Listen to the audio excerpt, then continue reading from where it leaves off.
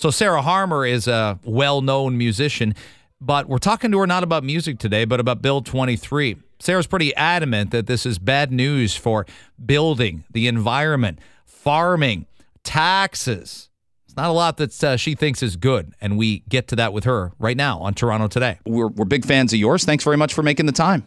Oh, thanks for having me, Greg. Tell us a little bit about yesterday and you saying, you know what, I could stay home. I could just write about this. I could put some social media posts out about this. But you hit the pavement because this really matters to you. What were you out there for?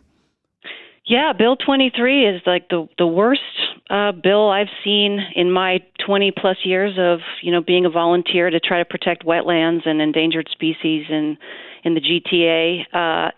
It's really bad for Ontario, and hundreds and thousands of people have been, like me, coming out across, like you say, across the province to different cities, small towns all over the place, because they realize that it's a huge land grab and it's going to do a lot of damage to our province. I've heard so many people say, for people who work in conservation, why even have a conservation authority if it's just going to be usurped and just kind of, no pun intended, bulldozered over? And there is that criticism. This bill does that.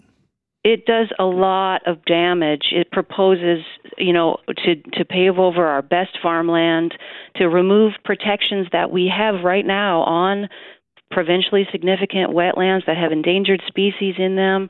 It is, it's purportedly a housing bill, and even housing advocates are saying this is not going to get us there. This is not addressing Ontario's housing crisis. So it's across the board. The chiefs of Ontario's First Nations just came out saying Bill 23 is horrible. We've got a lot of company in opposition. It really goes across the board. So what's happening? What's at risk in Smith Falls? I live in Durham region. The Greenbelt is in essence right in my backyard. Lucky and proud to say that. I could walk 8 kilometers to it. What are you at risk of losing where you are? Oh, well, I spend a lot of time in the GTA too because my family's all there, and that's where I grew up. And concerns here, like you asked, wetlands. They're huge carbon sinks. They suck up more carbon than intact forests do. And in our county here, north of Kingston and up in Smith Falls area, we've got really big wetlands, and they're at risk of being paved over. Food would be more expensive with this bill. If we irreversibly remove our best farmland and pave over it, we're not going to be able to grow food close to the millions of people that need local food. And so food's going to be more expensive. Another thing that I think we're really concerned about, everybody's concerned about, is that developers who normally pay their development fees to municipalities, those fees would be passed on to us now. Like they normally pay fees for sewage and water and all the things that they need to build their housing and stuff.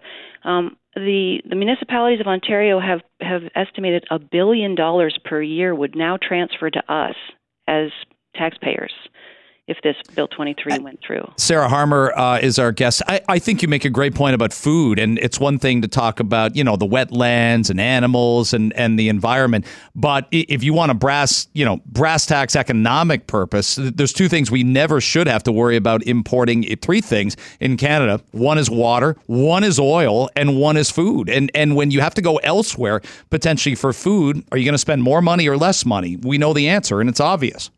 Exactly. Yeah, the developers save a lot of money, and it all gets put onto our pocketbook, really, in so many ways. Yeah, and local food. We have some of the best agricultural land in the country, in the Greater Toronto area, and we need to look after it, take care of it.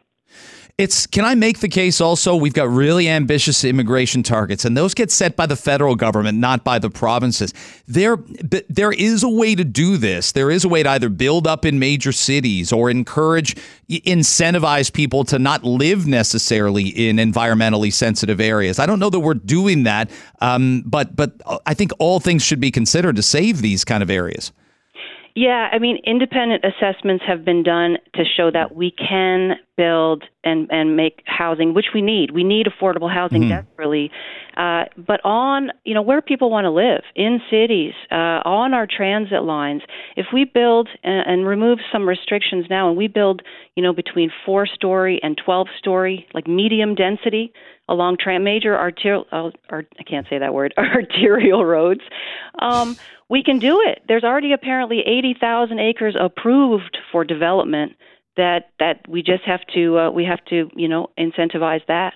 I hope you'll come on again and we'll talk more about. By the way, arterial is not.